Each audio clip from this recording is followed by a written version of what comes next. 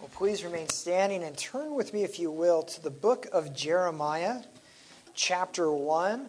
If you're using one of the church's Bibles, you'll find that on page 627. Jeremiah chapter 1. We're going to look at the full chapter this morning, but let's just start by reading the first 8 verses.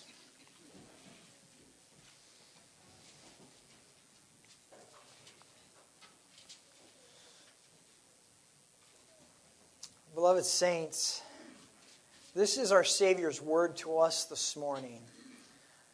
Let us give our full and undivided attention to it. The words of Jeremiah, the son of Hilkiah, one of the priests who were in Anathoth, in the land of Benjamin, to whom the word of the Lord came in the days of Josiah, the son of Ammon, king of Judah, in the 13th year of his reign. It also came in the days of Jehoiakim, the son of Josiah, king of Judah, until the end of the 11th year of Zedekiah, the son of Josiah, king of Judah, until the captivity of Jerusalem in the 5th month. Now the word of the Lord came to me, saying, Before I formed you in the womb I knew you, and before you were born I consecrated you. I appointed you a prophet to the nations. Then I said, Ah, Lord God, behold, I do not know how to speak, for I am only a youth. But the Lord said to me, Do not say, I am only a youth. For to all to whom I send you, you shall go. And whatever I command you, you shall speak. Do not be afraid of them, for I am with you to deliver you, declares the Lord. Since the reading of God's word at this time, join me in praying that the Lord would speak to us this morning through it. Lord Jesus, you know the darkness of our minds and hearts. You know our fears. You know our doubts. Flood this darkness with the light of your grace and your peace. Open our minds to your truth. Grant us hope. Grant us faith. Increase our understanding and allow us to receive you through your word. Let your love shine through the pages of your scriptures. May your Spirit be with us as we read and hear. May he grant us that we might delight in all we encounter there, we ask. Amen. You may be seated.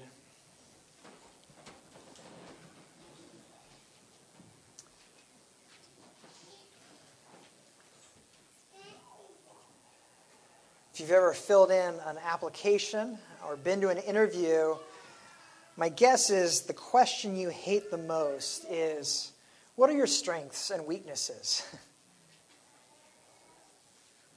How many of us are truly able to answer that question well? People are not good judges of their own strengths and weaknesses. If you don't believe me, watch an audition episode of American Idol. We think we're better at things than we are and worse at things than we are. We're just not good. We tend to be the least objective with our own gifts when it comes to judging ourselves. But it's more complicated than that because we tend to evaluate ourselves also based upon our desires. We're driven by those desires. When we want a job, we oversell our strengths. And when we want to avoid responsibility, we oversell our weaknesses. But God sees us clearly. He has a perfect track record on judging people's character and their abilities. But he sees more than what we are capable of.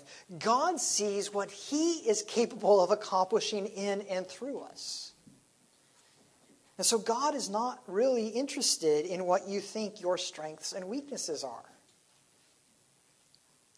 What he wants is for you to learn to trust him, to follow him.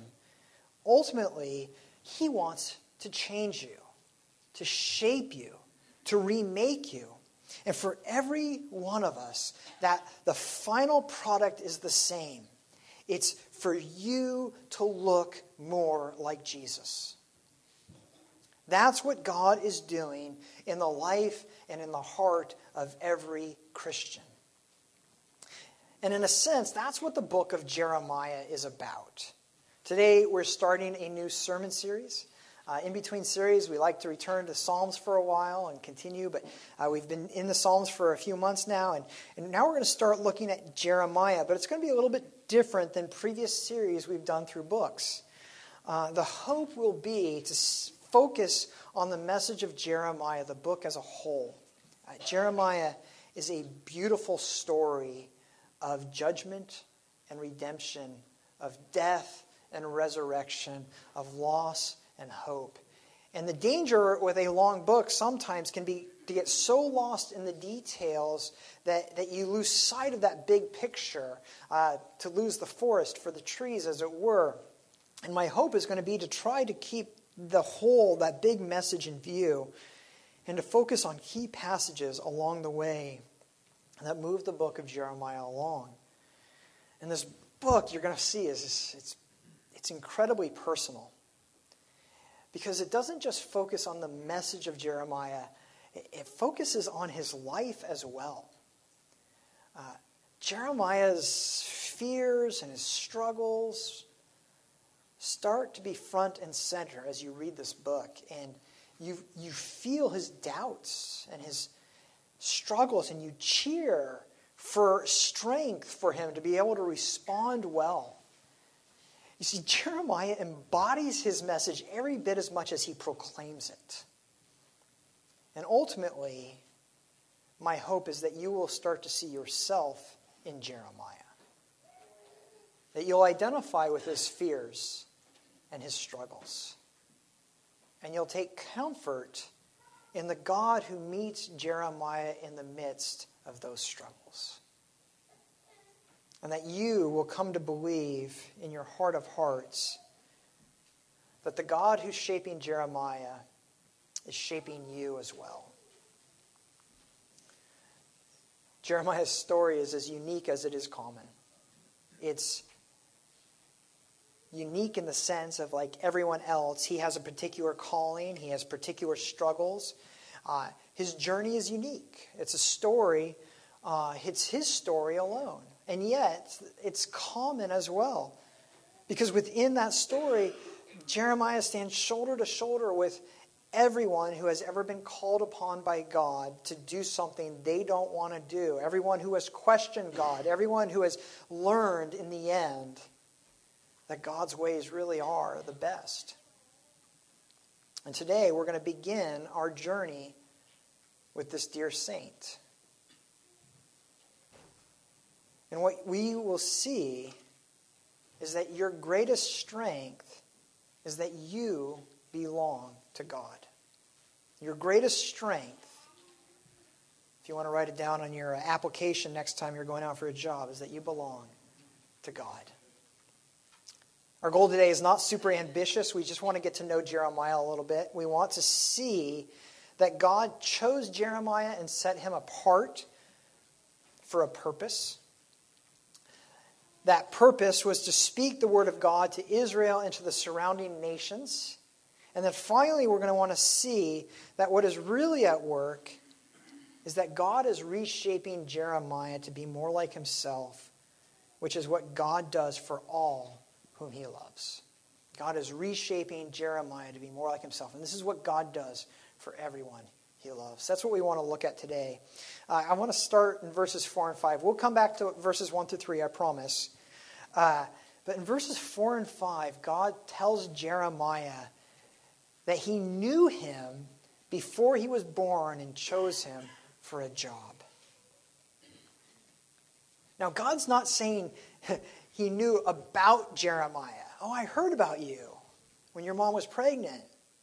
He's saying that he knew Jeremiah. This is a relational idea or term. Before Jeremiah was ever born, he had a relationship with God. God knew him, loved him, and had plans for him. This is not a story about Jeremiah pursuing and chasing after God. Jeremiah is the one who is pursued and loved and chosen. Now, I know. How offensive, God choosing? Hasn't God ever heard about an individual's rights, about autonomy? It's like God doesn't follow the laws of a democracy. It's like he thinks he's in charge. But does it really surprise us? Hasn't God been choosing people from the beginning? Where did things start with Abraham?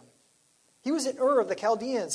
He was following after pagan gods, and God came in and arrested his life and said, no, you will follow me. Come out. Be different. Be separate. What about Moses? Do you remember what Moses was chasing after? Lost sheep when he stumbled upon the burning bush. In fact, when God chose Moses, Moses thought God made a mistake. Moses didn't get it. He wasn't a great speaker. Surely God was confused. And that's exactly what Jeremiah says. Look at verse 6. I don't know how to speak. I'm just a youth. Jeremiah is questioning if God has the right person. And if he does, he's questioning God's judgment. And how often do we do that? How many times have you told God he must have it wrong? You look at your life, your strength, your courage, your abilities. You see what God's calling you to, and you rule them out of order. This can't be right. You've made a mistake. Surely he meant to call someone stronger, braver, more capable. But here's the thing. God is in the business of using unlikely vessels. Beloved, we the church have got to get rid of our love with celebrity and success. That's never how God has worked. He told Israel when he chose them, I didn't choose you because you were stronger, more in number, or richer than the other nations. I chose you because you were weaker, fewer, and dirt poor, so that you would know it was me who accomplished these things, not you. That's how he works. But what do? We keep looking for eloquent celebrity pastors and leaders, and then we act surprised when they crash and burn. And then rather than learning the lesson, we look for the next celebrity to place our hope in until he crashes and burns. But that's not Jeremiah. He's young. He's inexperienced. He's inarticulate. He's terrified. He's perfect for the job.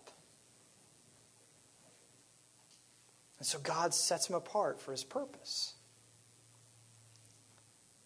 The word used in verse 5, consecrated, is a word we don't use a lot. It means to be cut out of, to be set aside, called to a special purpose. God is saying, Jeremiah, without your permission, I have decided your life calling. Out of all the people in all of Israel, I chose you for a special job. I've called you to be a prophet. Awesome, right? Who wouldn't want to be a prophet? Who doesn't want to go to a bunch of angry people and confront their sin and warn them that judgment's coming? You ever heard the phrase, don't shoot the messenger? There's a reason for that.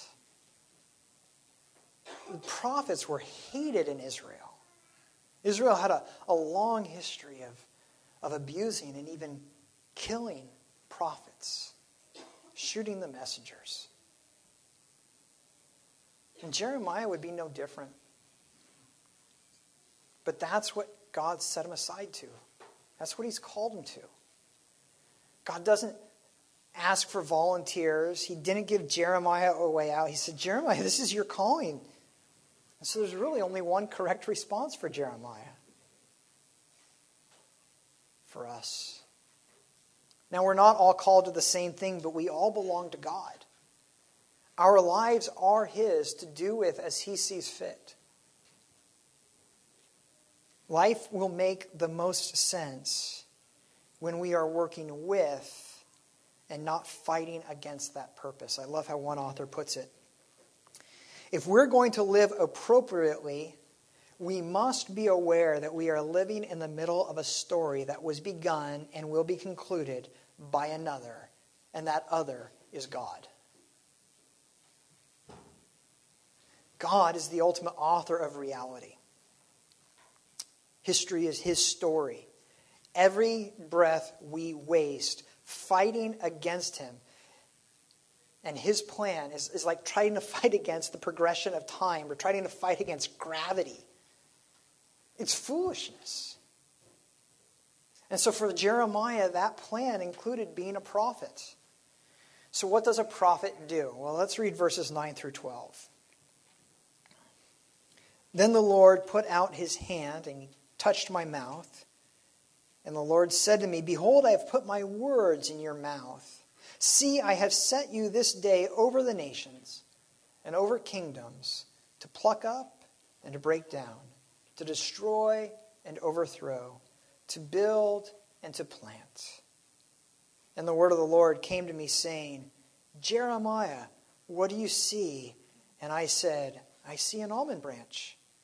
And the Lord said to me, You have seen well, for I am watching over my word to perform it.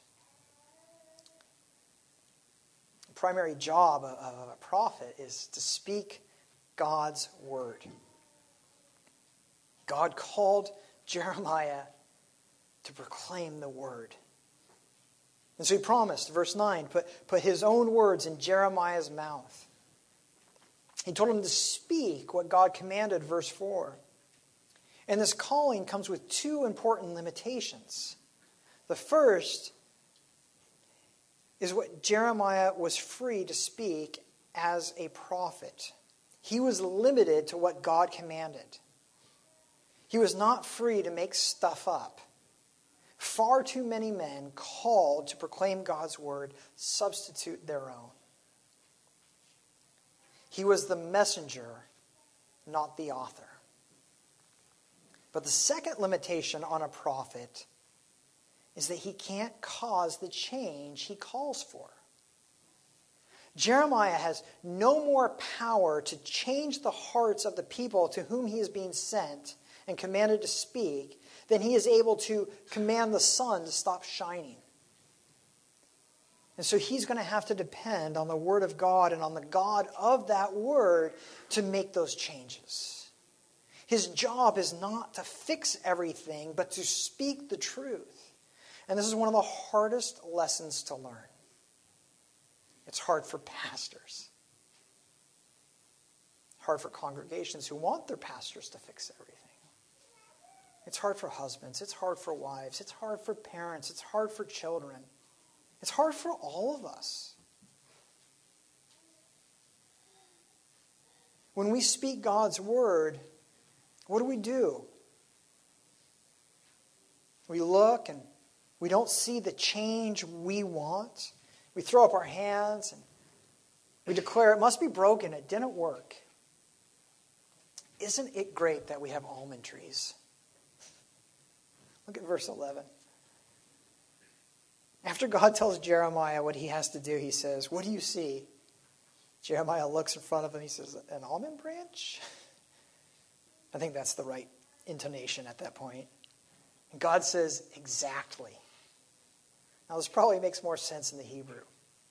In the Hebrew, the noun for almond tree and the verb for watch are the same root. And so, in other words, in Hebrew, like an almond tree is literally the watching tree. And using a wordplay, God gives Jeremiah this visual reminder, similar to what he did with the rainbow for Noah. And he says, Jeremiah, every time you see an almond tree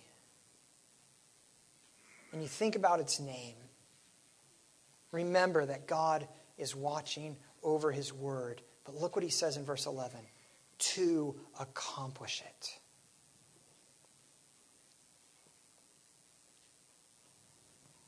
I told you we'd return to the first three verses. Jeremiah's ministry spanned he gives us 3 kings. What he doesn't tell us is that there's 2 more in between, but they only reigned for like 2 weeks each, and then their brothers kind of took care of them. 5 kings from the days of Josiah until the Babylonians came in and destroyed Jerusalem and took the Jews into exile. Jeremiah ministered for 40 years. For 40 years, he watched and waited for God to do everything he was calling Jeremiah to proclaim. That's a long time. It calls for a lot of patience. Every spring, he'd see the almond tree blossom and wonder, is this the year? For 40 years, he waited. For 40 years, he watched. But God always accomplishes what he says he will. He always finishes what he starts. Not on our timeline, but he does it. The job of the prophet is to speak God's word, not to accomplish the plan. There's limitations on what he's called to do. He's going to have to wait on God, just like all of us. But what was that specific? To whom was God sending Jeremiah? Let's read the final verses, 13 through 19. The word of the Lord came to me a second time, saying, "What do you see?" And I said, "I see a boiling pot, facing away from the north." Then the Lord said to me, "Out of the north disaster shall be let loose upon the inhabitants of the land. For behold, I am calling all the tribes of the kings of the north, declares the Lord, and they shall come, and everyone shall set his throne at the entrance of the gates of Jerusalem, against all its walls, all around, and against all the cities of Judah. And I will declare my judgments against them for all the evil in forsaking me. They have made offerings to other gods and worshipped the works of their own hands. But you, dress yourself for work, arise and say to them everything that I command you. Do not be dismayed by them, lest I dismay you before them. And I, behold, I make you this day a fortified city, an iron pillar and bronze walls against the whole land, against the kings of Judah, its officials, its priests, and the people of the land. They will fight against you, but they shall not prevail against you, for I am with you, declares the Lord, to deliver you." God commissioned Jeremiah to go to the nations, the Gentiles, verse 5. But as we see in verses 15 through 19, he would also have a message, or messages, for the people of Judah, the southern tribes in Israel. But he would, after that, have to go and speak to those nations. And don't think this didn't scare him. His message would be unpopular. It's one thing to tell God's people that they are misbehaving. It's another thing to go to a people that hates you and your God and tell them to repent or face judgment. Then God describes the nations like a boiling pot about to spill out on Judah in destruction. So why send Jeremiah to those nations? Why is God choosing to send Jeremiah to speak to the nations when he doesn't want to go and they don't want him to come? Does God simply take pleasure in saying, "Guess what's coming"? Not at all. God loves those nations.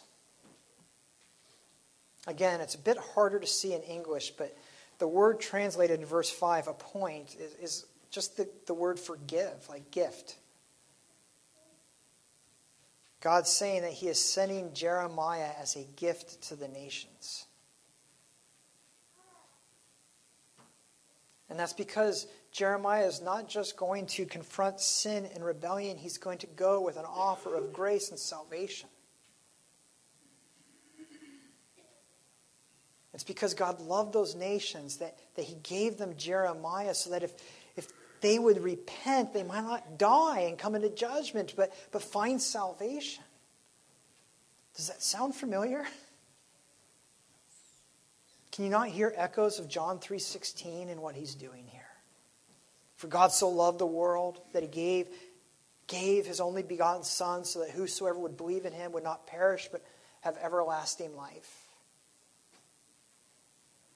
Years after Jeremiah went to the nations, God would he would send his own Son as a gift to bring an alternative to judgment and condemnation. This is why God called Jeremiah to a hard job. Because good things are found at the end of painful journeys.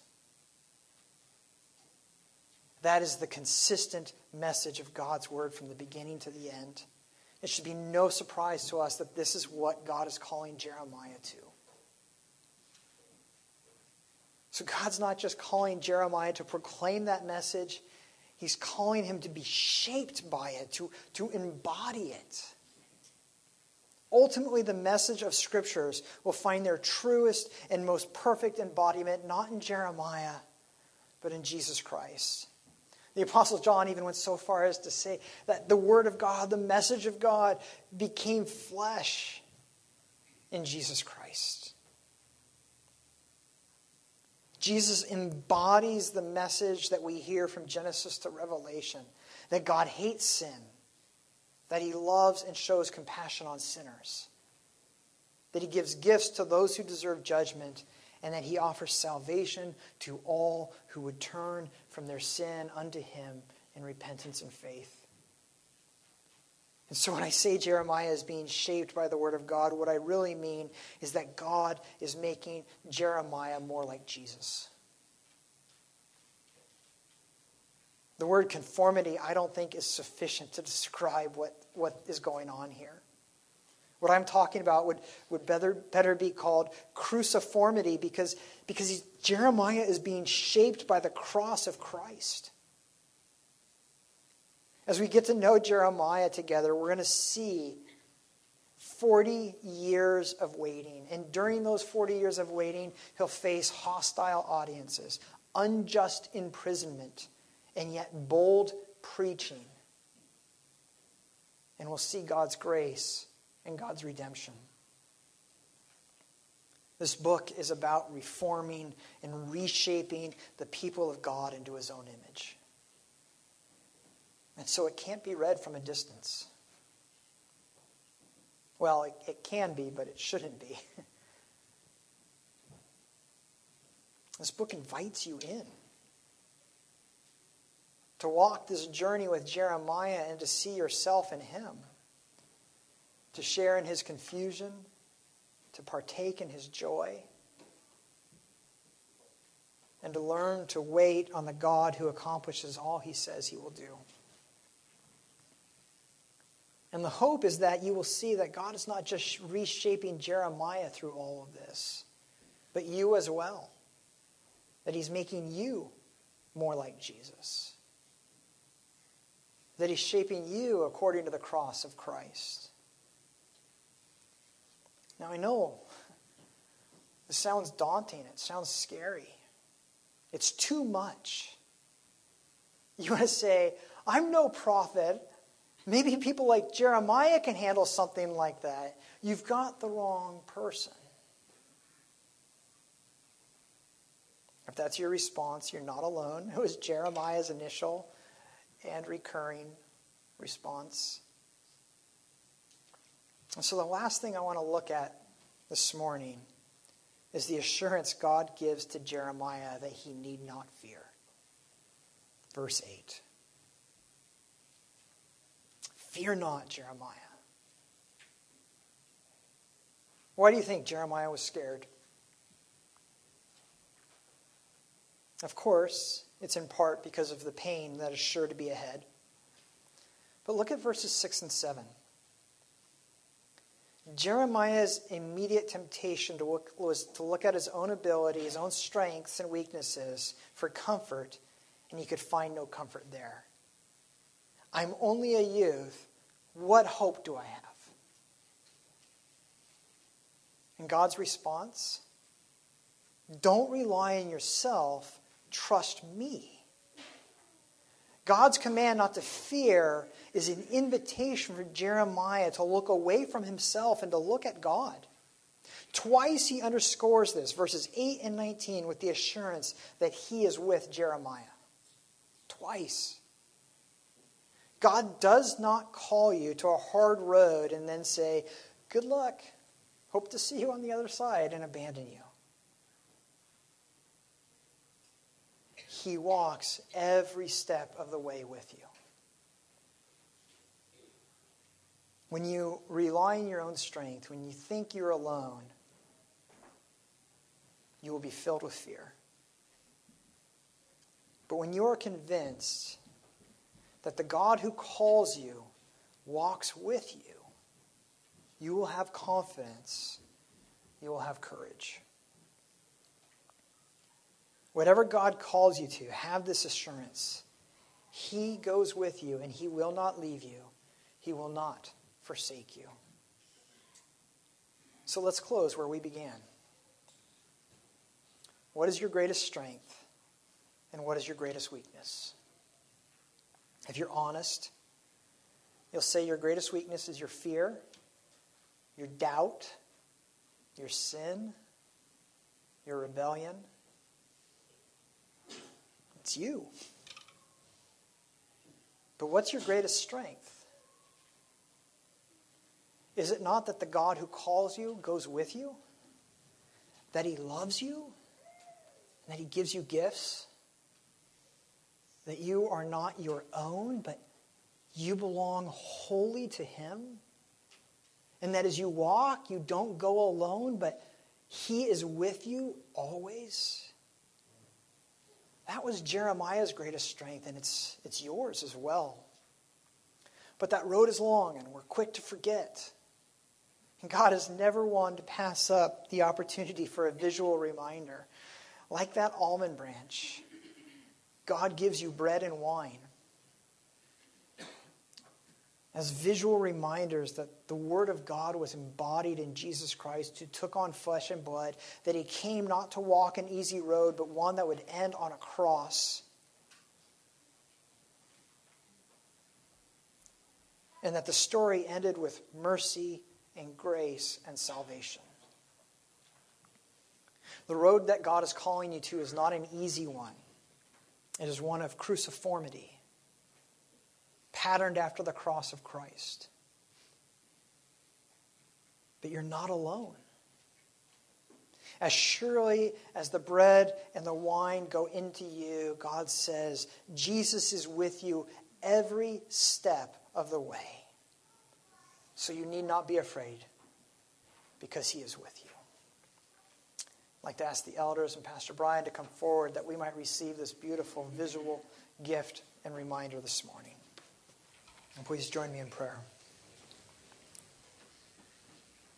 Our gracious God, Emmanuel, we thank you that you are a God who is near his people, who cares for them, and who keeps his promises, who watches over his word to accomplish it.